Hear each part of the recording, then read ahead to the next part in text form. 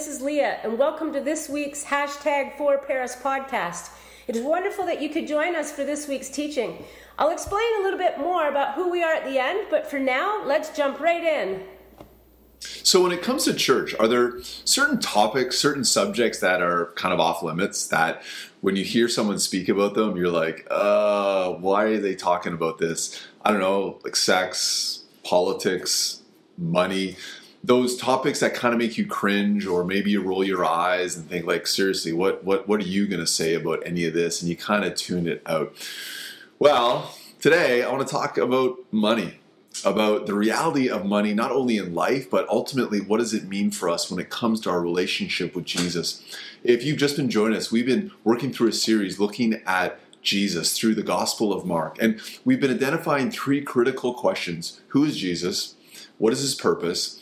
And then what is my response? And we continue to come back to this invitation that Jesus gives to us. Two words, simple yet profound: follow me. And week by week, we've been unpacking what does this start to look like.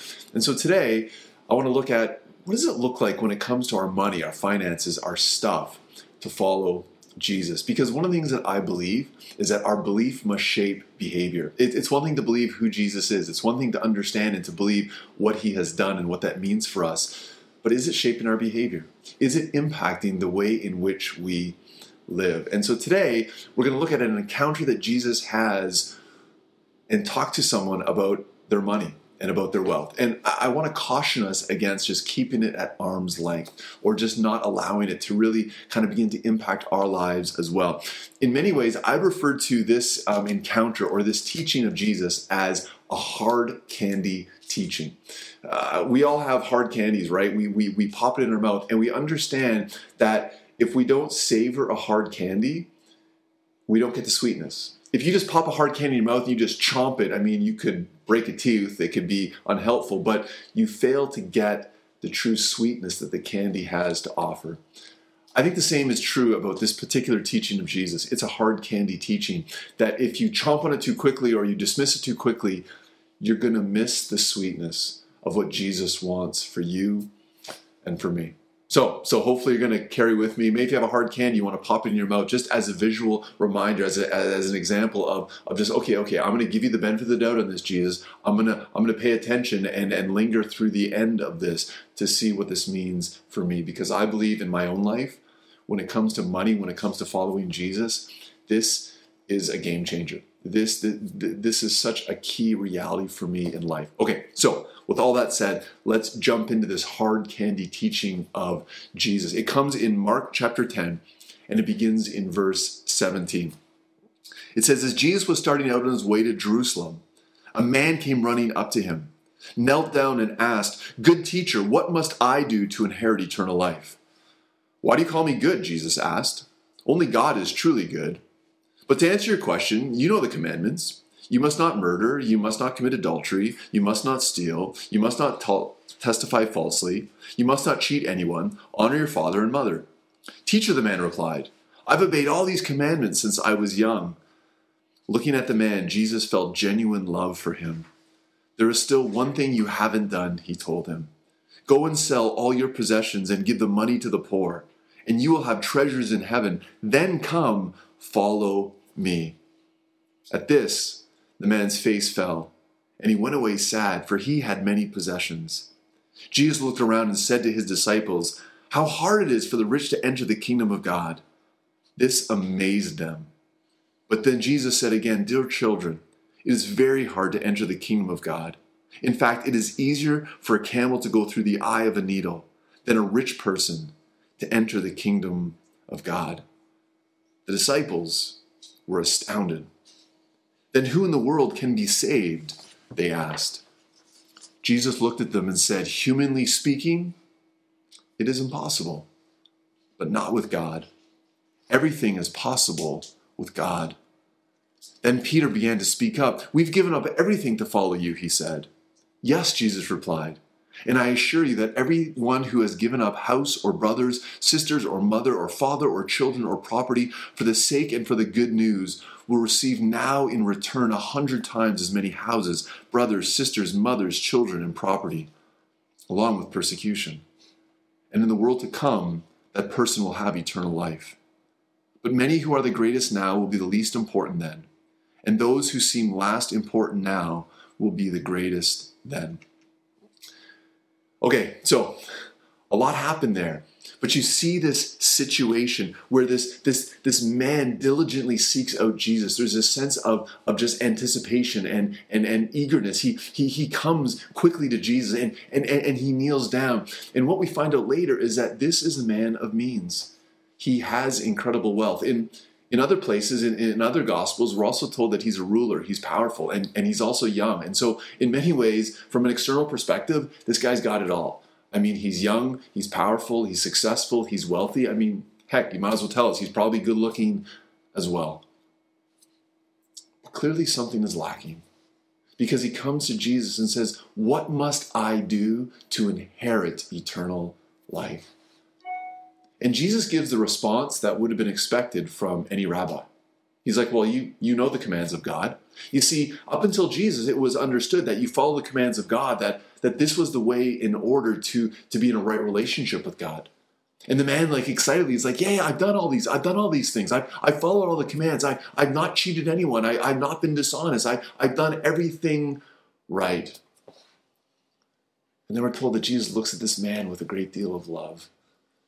Because Jesus doesn't disagree. He sees this man. He's devoted to God. Yet Jesus says, you lack one thing.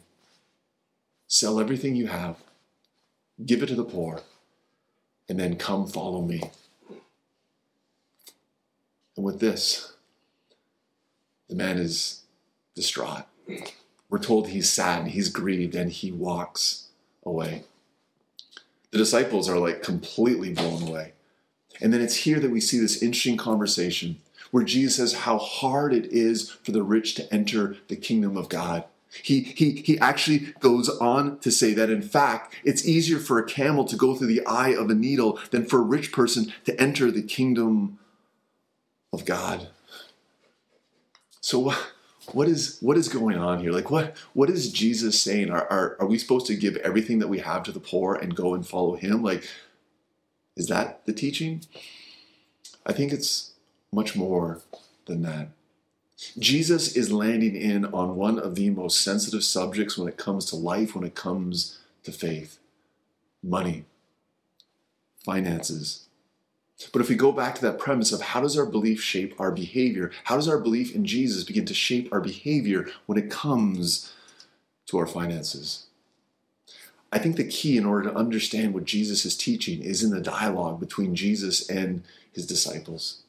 When he begins by saying how hard it is for the rich to enter the kingdom of God, he says it's easier for the camel to go through an eye of a needle than for the rich to enter the kingdom. And you're like, what? What is that all about? Understand, Jesus is using an exaggeration, a phrase to emphasize an incredible point. I mean, we do it all the time. I mean, if we see it raining really hard, we don't just simply say, hey, it's really raining outside. We're like, hey, it's raining cats and dogs. Well, someone who's unfamiliar with that statement would be like, what are you talking about? That sounds ridiculous. You're like, okay, we don't actually mean it's raining cats and dogs. It's a phrase. It's an over-exaggeration to emphasize something that is happening. To put it in a more modern day context, Jesus could say it's so hard for the rich to enter the kingdom of God. They have like a snowball's chance in hell, right? We understand that. Like, it's not going to happen. What's interesting is then the response of Jesus' disciples. They don't say, yes, Jesus, we get it, we understand. Yes, the rich, they have so much, how hard it is. We're told that they're amazed. They're astonished. And this is where context helps. You see, in Jesus' day, the teaching was that if you were rich, if you were wealthy, it was a sign of a blessing of God. That if you were poor, if you were impoverished, then it could have been because of sin, but clearly God's blessing is not upon you. So understand the situation. Here is a man who is rich, who is wealthy, clearly an indicator of having received the blessings of God. And then this man confirms the fact that he has been devout, that he has followed all the rules. He's not gained his wealth through dishonest gain. He has honored God. He has followed all the commands from the time he was very young. And yet Jesus still says, you lack one thing. And this is what would have thrown the disciples. They're like, well then, who possibly can be saved? And this is where we lean in. This is where we need to savor this hard teaching of Jesus. Because what Jesus is doing is he is identifying a blind spot that is often filled with wealth. And the blind spot is too often in life, we develop what I'd refer to as these functional saviors.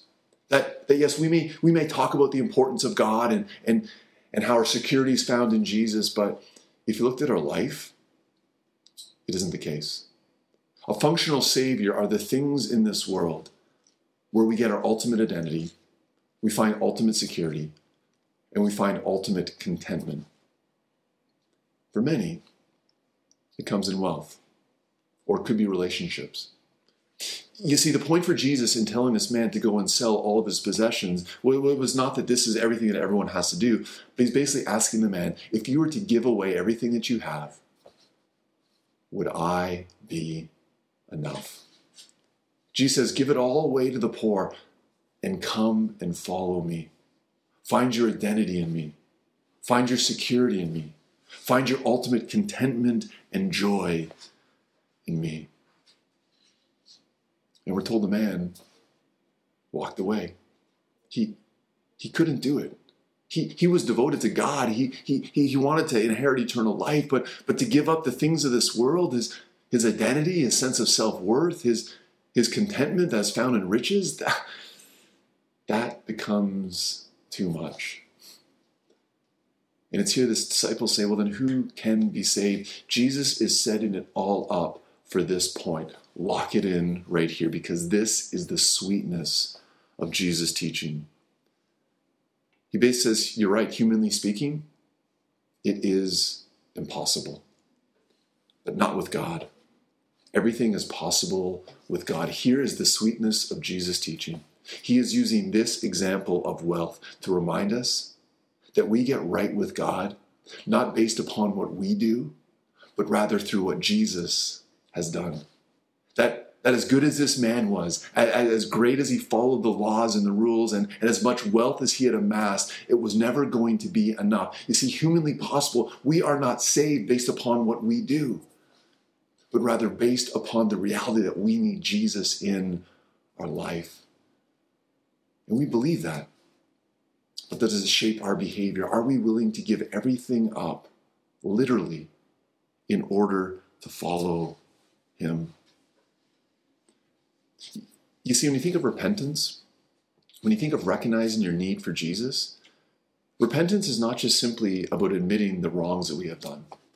When we've lied, when we've ripped off, when we've failed to be generous. The real important thing about repentance is when we repent of the good that we've made the ultimate. When we say we believe in Jesus, but we have all these other functional saviors in the midst of life. It can be wealth, it can be career, it can be relationship. That our real identity is not found in Jesus. Our ultimate security is not found in him. Our sense of contentment is not simply in our relationship. In the same way that Jesus asked this rich young man, he would ask all of us, if all of that were to go away, whatever it may be, would I be enough? It's there that you begin to see the reality of your relationship with Jesus. You see, this man couldn't do it. He walked away because he had great wealth. What about you? You see, there's a sweetness, yet also a challenge in the midst of this encounter. The sweetness is in recognizing that we are saved through the grace of God. It's in Jesus. That ultimately is not about up to us. That humanly possible, no one can save themselves. It's a gift of God. But the challenge is putting this belief into practice, making this a behavior of living in a way that we don't have these other functional saviors, that we don't take the good of this world and make them the ultimate. So what's our takeaway? Let me ask you this one question. Do you live in a way in which Jesus is your everything? In which Jesus is the most important? Many places we could go, but for the sake of what we're dealing with today, let's talk about money. Because money can be a huge blind spot. Money can be a huge idol. It's one of the great rivals in terms of our dependence upon Jesus. Because often we find our identity, we find our security, we find our contentment in the things of this world. Jesus isn't saying don't enjoy and get rid of them. He's just saying don't make them the ultimate in your life. Understand, this is not just a one-off that Jesus speaks about. Next to the kingdom of God, Jesus speaks most about money and finances and wealth. Why? Why? Because they can have such a hook on our lives. Understand, Jesus didn't want this man's stuff. He wanted his heart. And in order to get his heart, he needed to remove the wealth that he had accumulated. You jump into the Bible and you see this incredible thread throughout the Bible, this important reality of being generous. I mean, have you ever wondered in the Old Testament why the people of God were told to take the best animals they had without spot, without blemish, bring it to the temple, and then not sell it in the marketplace and then give the money, but literally burn these animals, like make sacrifices? That seems so ridiculous. Why would you do that? Because God doesn't want our things to become the ultimate in the midst of life. You see, God builds in generosity not so that we can impress God, but so that the things of the world do not capture our heart. I think one of the most important questions you can ask yourself as a follower of Jesus when it comes to your wealth, when it comes to your finances, is this: what is your money doing to you? What is it doing to you? Is it drawing you closer to Jesus, or is it pushing you further away? Is it an opportunity to be used to help build the things that are important to God, or do you use it as a security blanket, as a means to find your ultimate identity? A couple things to consider. Are you able to give large amounts away? It's a good indicator of whether or not you're truly stepping into a place of not wanting your wealth to become the ultimate in your life. Does not having enough cause a major sense of worry? Listen, I'm not telling you not to plan or not to be wise, but do you constantly worry over not having enough? Do you constantly worry over the financial state of this world? And then the third one is this: has money become your measure of success and identity? Do you look at what others have and wish you had more? Do you look at what you have and think you've done a pretty good job? Or do you simply see it as a tool to be used for the benefit of God? When Jesus offers us the invitation to come and follow him, it means we essentially say to Jesus, I give up the right. Jesus, tell me how to live. And one of the things that Jesus wants for us is to not allow the good things of this world to become the ultimate, but to truly depend upon him. So what about you? Is Jesus truly enough? It's one thing to say, but is it shaping your behavior? This week, maybe this is a teaching to savor. Maybe this is a teaching to think upon. I get it. It's so easy to say, forget this is ridiculous, I'm moving on. But the sweetness of a hard candy comes in time. And will you give God space to speak into your life? Maybe there's something specifically he wants you to do. Be open to it.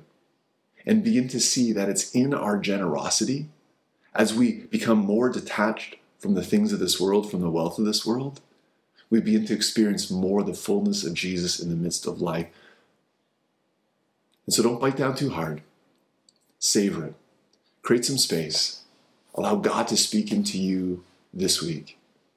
Because I know he wants the ultimate abundant life for you, and it's not found in pursuing the things of the world. It's found in Jesus. And so let me pray before we conclude. So Lord Jesus, I just pray for those that are watching today, that perhaps are in different circumstances in life, who maybe they have a lot or they have little. I just pray that we'd be open to allow the work of your Spirit to speak into our lives where we need to hear it most. That perhaps we need to repent not simply of the the wrong things we've done, but of the good that we've made the ultimate. And maybe for some, we've made money a functional savior. We find our identity, our security, and our contentment in it. Jesus, we want to come to you. And so help us. Allow us to be generous. Allow us to use the things of this world not to become the ultimate, but ultimately to serve you. For we ask it, Jesus, in your name. Amen. Hey, listen, I would love to continue this conversation. If you have questions, if you have pushback, if you have feedback, I would love to hear from you. Because one of the things that brings great delight, as I mentioned in the welcome, is when I hear how you are applying the teachings of Jesus into your life. So fire me an email. Let's see how we continue to grow and learn together as we follow Jesus. And so now may the Lord bless you and keep you. May the Lord make his face to shine upon you and be gracious towards you. May the Lord look to you always and grant you his peace, his hope, and his love today and in all your tomorrows. Amen.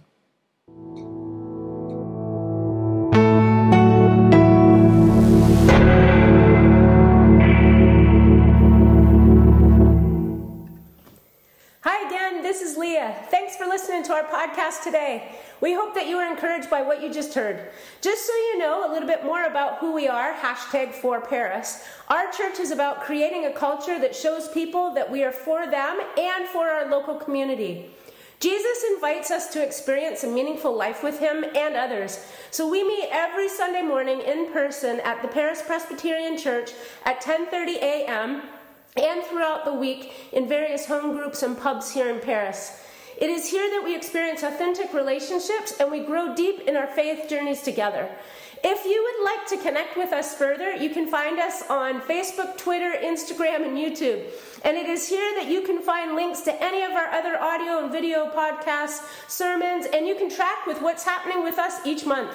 Please go straight to our website for more information now about our home groups and how you can get involved. Our website is parispresb.ca. Yes, that's right, parispresb, Presb.ca. And it's there that you can share our links with your friends, family, and neighbors. We have friends from around the world who connect in with us online on a regular basis. And so lastly, please feel free to email me and get connected directly. I would love to chat with you. My email is leah@parispresb.ca, and I'll get right back to you. So that's all we have for now. Thanks again for joining, and we'll see you again next week. Bye for now, everyone.